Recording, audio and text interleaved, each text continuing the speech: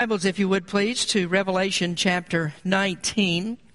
And it's almost with a sense of relief that we finally make it to this 19th chapter. We have 3 chapters to go before we finish our study in Revelation. And we're at a point here in the book where the tone really changes. For these many months now, we've been taking a walk through the tribulation period. And as we all know, that's a time that's characterized by wickedness, and there are terrible judgments of God that come upon the earth. And that tribulation time is the time that the Antichrist kingdom is being built up. It's a time when there is evil that's rampant upon the earth, and men live to the depths of the depravity of their heart. If anyone ever wanted to know what would happen if God were to remove all the restraints of our inherent depravity, all that you need to do is to read these chapters in the book of Revelation, and there it shows us how horrible that our hearts really are. There are some people that would argue that deep down inside of even the worst men, that there's goodness there, that all that you really need to do is fan what they call a spark of divinity that lies within man. And if you'll do that, if you'll put man in the right environment, if you'll get him under the right conditions, that he will be helpful, and he'll be loving and considerate, and he'll do his very best to make the world a better place. When we were going through our study of Philippians, I mentioned the little Jewish girl, Anne Frank, who was hiding out from the Nazis in Amsterdam during World War II. And she and her family were betrayed and discovered as they were in hiding. And they took Anne Frank and her family to a concentration camp, and Anne later died. But they found her diary after she had died, and there was one line in her diary that I thought that was really interesting. She said, "I still believe that in spite of everything, people are really good at heart." Now, Anne Frank had seen a lot of terrible things happen, but she did maintain her faith in humanity. And the Bible also tells us that we can have faith in humanity, and that is, we trust humanity to be always consistent in one thing: we hate God. That's the way it is with every single person. We hate God. The Bible says that our hearts are only evil continually. And Anne Frank lived at a time when she saw the reign of a madman, and most of the world resisted him, because that's what God does for us. He helps us to keep from destroying ourselves. But there's coming a time when there's a man that will rise to power, and God will remove all the restraints upon men. And when this man comes to power, people will not resist him. They will follow him because he gives them their greatest desires. They live in a kingdom called Babylon, and Babylon feeds the materialistic hunger of people. So heart, soul, mind, and body are all given to Babylon. So what we have there then is proof of what man really is, that man is not really good at heart. And God doesn't really need to prove anything to us. God acts according to his own standards. He does everything in his own will. The Word of God says that he controls the inhabitants of the earth. He controls all the armies of the world. Everything is under God's control. But lest someone think that they have the right to accuse God and say that his judgments are not right, that God acts unjustly, God gives us a preview. He gives us the book of Revelation, and he shows us what will happen to us when men are allowed to play out the worst of their hearts, when they're turned loose to do exactly as they choose to do. Now, some people think that God put man on earth, and then he sat back and he watched what man would do, and then God decided what he would do based upon what men would do. So God is a reactionary God. Now, anyone who stands or understands prophecy would have to reject that, because the existence of prophecy really counteracts such a belief. I mean, does God foresee what man will do, and then God foresees his own actions and what he will do in response? Well, that idea would be preposterous, and yet those who do not believe in the sovereignty of God are stuck in a system like that. Well, here we see, as we go through the Word of God, we see the remarkable plan of God unfolding. From day number 1, when God put man in the Garden of Eden, God intended to move man towards this event that happens in chapter 19. All men were created for this purpose, and that's the coming of Christ the King. He's coming to this earth to take charge of it because he rules the world. Now, heaven and earth is God's domain. He rules in heaven now. And so what Christ is going to do, he's going to come and he's going to bring his righteous kingdom to the earth. Now, before that happens, and that begins being foretold in verse number 11 of chapter 19, but before that happens, heaven is open, and John is allowed to see heaven's reaction to the events of Revelation 17 and 18. Now, if you look in Revelation chapter 19, verse number 1, it says, "And after these things I heard a great voice of much people in heaven saying, Alleluia, salvation and glory and honor and power unto the Lord our God. For true and righteous are his judgments, for he hath judged the great whore, which did corrupt the earth with her fornication, and hath avenged the blood of his servants at her hand. And again they said, Alleluia, and their smoke rose up forever and ever. And the 24 elders and the 4 beasts fell down and worshipped God that sat on the throne, saying, Amen, Alleluia. And a voice came out of the throne, saying, Praise our God, all ye his servants, and ye that fear him, both small and great. And I heard as it were the voice of a great multitude, and as the voice of many waters, and as the voice of mighty thundering, saying, Alleluia, for the Lord God omnipotent reigneth." Chapters 17 and 18 are a parenthetical section in Revelation. When we ended chapter 16, there was the 7th vial of God's wrath that had been poured out, and that was the last of the plagues that God would bring upon the earth in order to bring the world into submission at the end of the Great Tribulation. And then in the 19th chapter, we have a dividing line, and this is the connector between the tribulation period and the time that the righteous kingdom of God begins upon the earth. Now let me remind you of this again, that the pinnacle point of redemption is the second coming of Christ. And all the things that we've been speaking about for the past 2 years, everything that we've talked about in Revelation is a part of the second coming of Christ. And the first part of it begins when Christ appears in the air and he calls his people out of this world. He calls the church out of this world, the dead in Christ to rise, and those that are living have their bodies transformed, made into a glorious body, and then they're taken into heaven. And that's what we call the first phase of the second coming. And at that time, Christ does not set his foot upon the earth. It's actually 7 years before that happens. And when we get to verse number 11 in chapter 19, those 7 years of waiting are over, and Christ comes to this earth riding upon a white horse, and all the armies of heaven, including men that are there that have died and have gone into heaven, they'll come back with him, and the angelic host of heaven, they will come. And that is the second phase of Christ's coming, and that is when he actually establishes the kingdom upon the earth. So the rapture is not the greatest event in world history. Now, of course, that's what we're waiting to see happen. We're looking forward to that. But many people think about the rapture, and they don't get much beyond that.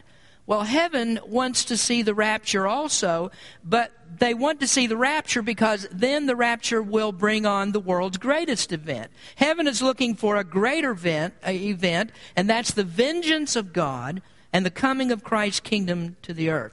So what heaven is looking for then is unification. Heaven is looking for all of heaven and earth to become one. Heaven is looking for the lifting of the curse and the reversal of everything that was lost in the fall of man. Heaven is looking for the end of sickness and of pain. It's looking for the end of anger and of arguing, the end of thorns and thistles. In short, heaven is looking for the end of sin. And all of redemptive history is moving towards that event. When Jesus gave the model prayer in Matthew chapter 6, he said for us to pray in this way, Thy kingdom come, thy will be done in earth as it is in heaven. And this is the time when what is done in heaven will be done upon the earth, because this is when Christ takes his position of the reigning authority over all creatures in heaven and earth. Now, before that happens, though, we have this glorious scene of rejoicing in heaven. Now, in the last message, we got a glimpse of this, and this message is really just a greater development of the last point of the last message. And so there's this rejoicing in heaven. This is heaven's reaction over the destruction of the world's corrupt system. And so this is heaven rejoicing over the fall of Babylon, the Antichrist kingdom. And what we see here then are two starkly different pictures. On the one hand, we had Babylon bewailed. All of the people of the world are mourning over the loss of their great city. And that's because Babylon represented everything to them. Babylon was their hope. People lived for Babylon. Babylon was a place or it will be a place of selfish sensuality. And Babylon, the center of attention is man. And Babylon, the center of affection is man. And Babylon, the highest order, is man's thinking. So it's all about self-gratification. It's all about meeting the felt needs of men. Now, it's remarkable that we see in chapter 17 that even religion supports that. The apostate religion of Babylon that we find in chapter 17 has the same sensuality and the same man-centeredness that you find in chapter 18 in the economic kingdom.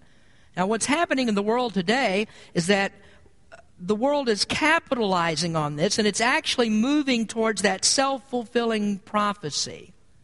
Religion is perfectly described in the words of Robert Schuller, who said, "Classic theology has erred in being God-centered rather than man-centered." And so what we find here in this 19th chapter is rejoicing over that kind of heretical thinking. Now the earth mourns because the man-god in Babylon has been obliterated. So they weep and they wail because they know the inevitable is coming. Christ is coming, and Christ is not going to put up with a world that has man at the center. This earth was created for the glory of God, and you can be assured of this, that God will receive His glory. I think it's interesting that preachers say, well, God has given you free will, and God wants you to love Him because you want to. God wants you to love Him because you want to, not because you're forced to. And they're totally confused about this because they don't understand what the natural man is actually willing to do. The Bible says that man is never going to love God. We're always against God. So man of his own free will, left in the state that is, he will never love God. And so they're also ignorant of what God does in regeneration. The psalmist said in Psalm 110, "Thy people shall be willing in the day of thy power." And then John wrote in John chapter 1, "But as many as received Him, to them gave He power to become the sons of God, even to them that believe on His name, which were born not of blood, nor of the will of the flesh, nor of the will of man, but of God." But that be as it may, what would these people think about this scene in heaven where all of man's centeredness is destroyed? So what do they think that happens when God promised that He would come and rule the world with a rod of iron? If people don't want their free will infringed upon now, how vociferous do you think their complaint will be at that time? Well, here, heaven is rejoicing because of the destruction of Babylon. All heaven is shouting hallelujah, because God's vengeance has wreaked havoc on the world. So we're going to look at this. There are hallelujahs in heaven, and there's a hallelujah chorus that's being sung, and the reason for this singing may be dubious to some people. It might not look like this is quite right. Not in man's thinking it's not right, but this is righteous. This is the right kind of rejoicing, and it's actually rejoicing over the broken backs of men and their system. Now, I want to start with this. The first two hallelujahs flip man's thinking upside down. Now, these hallelujahs are not consistent with a God of tolerance. It's not consistent with a God that lives in peaceful coexistence with all creatures. This is not the God who never met a deviant that He didn't like. And this is all that we're going to get tonight as far as we're going to go, and that's number one, the severe hallelujahs. The severe hallelujahs. There are four hallelujahs in the first 6 verses, and the first two fall under the heading severe hallelujahs. Now, before I go any further, I want you to understand what hallelujah means. Now, in our text, we see alleluia, But I suppose that Handel thought it was easier to write the Hallelujah chorus rather than the Alleluia chorus. But those words actually mean the same thing. Alleluia and Hallelujah are the same. Alleluia is just the Greek form. It's a transliteration of a Greek word that is the same as the Hebrew word Hallelujah. And the word simply means praise the Lord. It's a combination of two Hebrew words, Hallel, which means praise, and the second part of that is Yah, J-A-H, which is a shortened form of the name for God. And so you put that together and you get praise Yahweh, or praise the Lord. Well, there are four of these in these verses, and when you put all of these together, you find that all of heaven, all creatures in heaven are in this massive chorus in which they have one central theme, praise the Lord.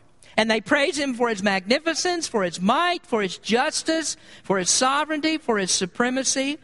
And here in these first two, we find praise the Lord for His vengeance. Praise the Lord for His righteous judgment that comes upon the earth. Now we look in verse number 1. It says, "And after these things I heard a great voice of much people in heaven saying, Alleluia! Salvation and glory and honor and power unto the Lord our God. For true and righteous are His judgments. For He hath judged the great whore, which did corrupt the earth with her fornication, and hath avenged the blood of His servants at her hand. And again they said, Alleluia! And her smoke rose up forever and ever." These are the severe hallelujahs. And when you consider who's doing the singing, you'll understand why it is that they rejoice at God's judgment. And the ones that we find singing here are described in the 7th chapter. Now I want you to turn back a few pages to chapter 7, and we'll see who these are. Chapter 19 says, "I heard a great voice of much people in heaven." So who are the people in heaven that say the hallelujahs? We find that, these particular hallelujahs, and we find that in chapter 7, beginning in verse number 9. Revelation 7, verse 9. "After this I beheld, lo, a great multitude, which no man could number, of all nations and kindreds and people and tongues, stood before the throne and before the Lamb, clothed with white robes and palms in their hands, and cried with a loud voice, saying, Salvation to our God, which sitteth upon the throne, and unto the Lamb. And all the angels stood round about the throne, and about the elders and the four beasts, and fell before the throne on their faces, and worshipped God, saying, Amen. Blessing and glory and wisdom and thanksgiving and honor and power and might be unto our God forever and ever. Amen. And one of the elders answered, saying unto me, What are these which are arrayed in white robes, and whence came they? And I said unto him, Sir, thou knowest. And he said to me, These are they which came out of great tribulation, and have washed their robes, and made them white in the blood of the Lamb. Therefore are they before the throne of God, and serve Him day and night in His temple. And He that sitteth on the throne shall dwell among them. They shall hunger no more, neither thirst any more, neither shall the sun light on them, nor any heat. For the Lamb which is in the midst of the throne shall feed them, and shall lead them unto living fountains of waters. And God shall wipe away all tears from their eyes. Who are they? These are they which came out of great tribulation. Now you wonder why they praise God? They've come out of great tribulation. These are the martyrs. These are millions of people who gave their lives. They were put to death under the horrible reign of the Antichrist. So they were mercilessly slaughtered because what they would not do, they would not receive the mark of His name. They would not receive His number. And so as the smoke of Babylon ascends, they praise God because this kingdom that has corrupted the earth has been judged. And so they praise Him also because their blood has been avenged, and this is the fulfillment of God's prophecy for them. Now, one thing the Word of God says, it says we cannot avenge our enemies now. We're not allowed to do anything to our enemies, so we take their beatings, we take the insults, we take the rejection of the world, because God says that vengeance is mine. And there's coming that day when God will have His vengeance. Now we notice then in the first verse the causes of the rejoicing. And the first is salvation. The cause of rejoicing is salvation. And this salvation is final deliverance. Now we're not talking here about the salvation of their souls. That would also be a cause of rejoicing. If you've been saved from hell, that's certainly a cause for rejoicing. But this salvation is not that kind of salvation. This salvation is the final deliverance. This is the moment that the world is delivered from that foul curse of sin that's plagued God's people for so long. In the Scriptures, deliverance is cause for rejoicing. There are actually particular sections of the Psalms that deal with this, and these are called the Hallel. And of course, that comes from hallelujah. Listen to the ending of Psalm 104. This is part of that section of the Psalms. Let the sinners be consumed out of the earth, and let the wicked be no more. Bless thou the Lord, O my soul. Praise ye the Lord. Does that sound familiar? Sounds just like what we're reading in chapter 19.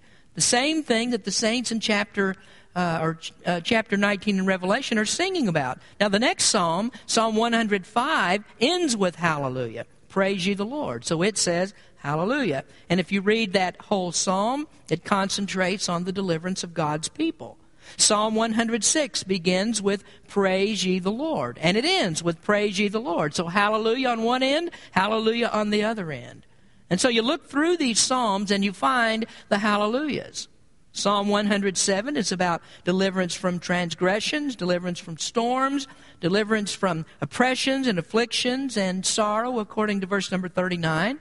So those are the hallels, the hallelujahs, the praise ye the Lord.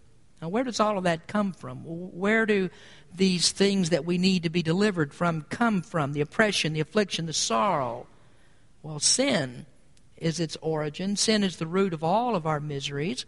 And when you get saved, you get delivered from the condemnation of sin. But what happens is you don't get delivered from the presence of sin. Sin is still in you. Sin still plagues you. Its effects are still in you. Even if you don't sin, the effects of sin are still in you because you get sick. You feel pain. You get tempted. And the presence of sin in those that have not trusted in Christ means that you also become their enemies. Jesus said that the world will hate you. And so we are uncomfortable living as Christians in the presence of sin.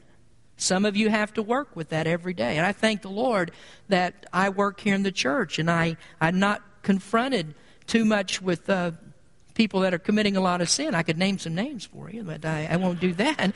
I'll tell you the ones I'm keeping my eye on around here. But for the most part, I don't have to deal with sin in the workplace, a lot of things that are going on, but you do. You have to work around it every day, and you desire to be delivered from that. You know, I remember when Bill Burge was here, and he was getting ready to leave, and he said, you know, I'm just sick and tired of this. He said, I'm sick and tired of working in San Francisco and have to live and work among all those homosexuals and the preferential treatment that they receive. See, God's people get tired of this. We have to live in a world of sin, and there's this constant struggle that we have with this, and we want to get out of it, and we want to live in a world that's ruled by righteousness. So we want to be delivered from the constant foul pollution of sin. This is what Paul said in 2 Corinthians chapter 5. He says, for we know that if our earthly house of this tabernacle were dissolved, we have a building of God, an house not made with hands, eternal in the heavens. For in this we groan, earnestly desiring to be clothed upon with our house which is from heaven. If so be that being clothed, we shall not be found naked. For we that are in this tabernacle, and there he means our flesh in this body, for we that are in this tabernacle do groan, being burdened, not for that we would be unclothed, but clothed upon, that mortality might be swallowed up of life. So we groan to be delivered. Then he also wrote in Romans chapter 13, and that knowing the time, that now it is high time to awake out of sleep, for now is our salvation nearer than when we believed. Our salvation is nearer. Now, he's not talking about soul salvation, because when you get saved, you are immediately delivered from sin. So this is not soul salvation. Our salvation is nearer than when we believe. That means that every day that we live, we're getting closer and closer to the time when we will finally be delivered from the presence of sin. That'll be gone. And so these martyred saints that are in heaven, they sing hallelujah, because Babylon falls. And not only is the world brought nearer to the time of deliverance, but the world is right at the time. when God is finally going to purge it all of sin. And so they sing hallelujah because deliverance has come. Now, the next word that we see there is the word glory. And this stands for the moral authority of God. Salvation and glory and honor. God has the moral authority to execute judgment. Now, the Hallels that we find in the book of Psalms also have something to do with God's judgment on sin. God is just when He condemns the wicked. He's just when He brings vengeance upon them. And why is that so? Because His law has to be upheld. Now listen to this statement and make sure you understand this. The law does not give God His moral authority. The law does not give God His moral authority. God is the one who gives authority to the law. Now, Revelation 19:2 says, "For true and righteous are His judgments, for He hath judged the great whore, which did corrupt the earth with her fornication, and hath avenged the blood of His servants at her hand." True and righteous are His judgments. So however God chooses to respond to this, His way of doing things is always right. And the saints that are in heaven acknowledge this, and they praise God for what He does. You see, when you challenge God's law, it's not a document carved in stone that you challenge. When the Supreme Court upholds abortion rights, and they uphold the activities of every sexual deviant that you can think of, and when our state thinks about legalizing marijuana, and there are other states that legalize prostitution and legalize gambling, they're not challenging a stone document. They're challenging the moral authority of God. And when God is challenged, He doesn't have the right to respond or doesn't take the right to respond. He has the right to respond. This is God's law.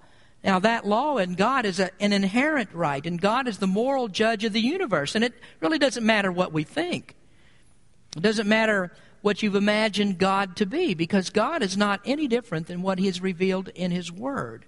Everything that we know about God comes from the Bible. You're reading it here. And our Bible says that God takes vengeance. And so is it wrong then for people who have submitted to the authority of God would think that His judgment is not right and that God can administer His justice any way that He wants? Is it heartless and cruel for us to praise God because He's decided that He will take that authority and exercise it upon the earth and that He will punish ungodly men? And is it wrong for His justice to move swiftly if He chooses to do so? Is it wrong that God finally breaks the back of sinful men? You know what Paul said to that? Who art thou that repliest against God? Who has the authority to punish the wicked?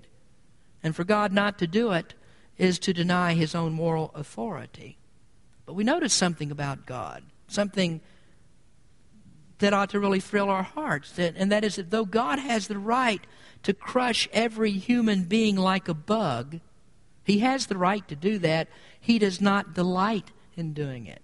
Now, He delights in the satisfaction of His justice, but He doesn't delight in the act of death, because death is not what God created us for. Death is the result of sin. And so if God were to rejoice in death for the sake of death, then He would rejoice in sin and the effects of sin. And the Word of God says that He takes no pleasure in the death of the wicked. And neither do the saints in heaven. They don't want to see death for death's sake, but what they delight in is the justice of God, because God's justice actually removes all of the obstacles that prevent the righteous reign of God upon the earth. And who and what are those obstacles? Well, the obstacle, of course, is sin, and the who is wicked men that practice sin, the wicked men of Babylon. And you see that Babylon's not just a city. Buildings and walls are not sinful. Streets and houses and cars and jewels and clothing and gold, those things aren't sinful. The sinfulness of Babylon is the people in whom it resides. And so the destruction of Babylon has to include the destruction of these wicked, sinful men. And that's why heaven shouts, hallelujah, praise the Lord. And so when justice is served, sinful men are punished. When everything that is opposed to the righteousness of God is removed, then Christ is exalted.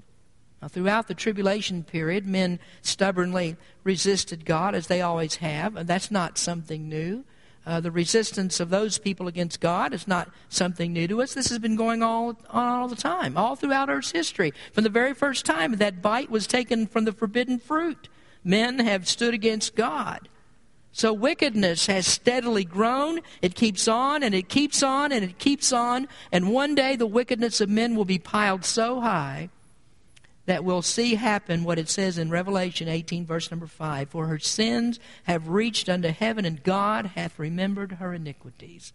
And this is what we see. This is God remembering the iniquity. So he exercises moral authority. His right to judge is upheld, and so his glory overcomes them.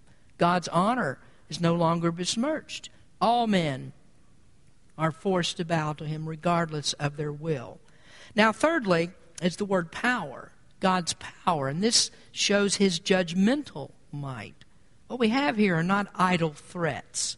This is not a prediction of what could happen. See, God's not the parent who threatens punishment, and then he lets the little brat get away with it anyway. I mean, you know what's really sickening? What's really sickening is they have a parent with a child yell at them, "I hate you." For a child to say to a parent, "I hate you," and then for that parent to turn around and act like they are totally helpless to do any discipline to that child. You know, a few weeks ago I was standing at my kitchen window, and there were some teenagers that live across the street from me, and they were standing out in the yard yelling at the top of their lungs, "I hate you." That's what they were saying to their mother. Now, when they're teenagers, they're difficult to deal with at that time, but they weren't always teenagers. And I promise you this, if you let those little children talk back to you and you don't do anything about it and you don't punish them, they're not going to turn around and respect you when they get older. See, God doesn't like wimpy, helpless parents, and he's not like that himself. So these men say, "I hate you, God." And all rebellion, all sin, that's what that is. That's men saying, "I hate you, God." Jesus gave that parable of the nobleman in Luke chapter 19, and he spoke of this man who went away into a far country to receive his kingdom. Now, interestingly there, Jesus was talking about himself, and he was saying, "I'm going to go away to heaven, and I'm going to come back, and I'm going to bring my righteous kingdom with me." And while the nobleman was gone, he gave his servants their hire, and he told them to occupy until he came. And those servants were the disciples. They're the prophets. But when they came to the people and told them about the righteous king, they refused to listen. They hated the king. And so they sent word back with the servants to this effect, "We will not have this man to reign over us." Now, Jesus' parable was specifically given to the Jews. They rejected him when he came. And Jesus told them, he said, there's going to be an everlasting kingdom. He's coming to rule in righteousness. And the Jews said to Jesus, "We will not have you to reign over us." Well, in the time of tribulation, the story is going to be the same. There'll be thousands of witnesses that are sent. Those two witnesses that we find in chapter 11. Then chapter 14 tells us about the angel that preaches the everlasting gospel over the entire earth. And they tell people, Christ, the Savior, the King, is coming. He's going to rule in righteousness. And you know what they say? "We will not have this man to reign over us." And so God has given every opportunity. But you see what their free will does? Their free will doesn't bring them 1 inch closer to receiving Christ as the King. So what do you think that he does? They say, "We will not have this man to reign over us." And so he says, "They don't want me? I am so disappointed. I mean, I'm powerless to do anything about this." You know, as some preacher would say, "Well, God's done everything he can do. Now it's up to you." Man, they never read the book of Revelation, did they? You've never seen the end of what God can do. I mean, puny preacher, to think that God is powerless because of a man's rebellion? If that's what you think, you got another think coming. They say, "We will not have this man to reign over us." And you know what God does? God just cracks the whip. What we have here is the cosmic Jesus, the one that goes into the temple and turns over the tables of the money changers and drives them out. You haven't seen the end of what God can do. He will reign over them. He's not helpless. He's the power that rules the universe. He's before all things. And as we read this morning, by him all things consist. So don't you ever think that God's reached his limit and God can do no more. He will reign over us. Now let me distill that information for you in case you've missed my point here in my intent. And that is that man's heart is stubbornly against God. His neck is stiff against God. His mind is corrupt. And God did not send Christ into the world on the off chance that you might believe in him. And he didn't put him on the cross and say, I don't know what you're going to do here. I sure wish that you would believe in my son. God conquers the will of man. God brings men into subjection. He didn't make a sacrifice that you can resist. He didn't give you the power yourself to make that sacrifice effectual or ineffectual by what you do. Christ has the power to save whom he will, and he saves whom he will. Now, folks, that's the spiritual application of salvation and glory and honor and power unto the Lord our God. Now, I hope that truth is very clear in your understanding. Don't ever let those words fall from your lips. God has done all that he can do. Let's pray. Heavenly Father, we thank you for your word and the time that we spend together tonight. We thank you, Lord, for these hallelujahs that we see. And though men may not understand it, and it doesn't seem right for God to do what he wants to do, we know, Lord, you are the ruler of heaven and earth. You control all things, and we can do nothing but bow, submit ourselves to you, because you will reign over us. Bless your people tonight, Lord. We thank you for each one who's here. In Jesus' name we pray. Amen.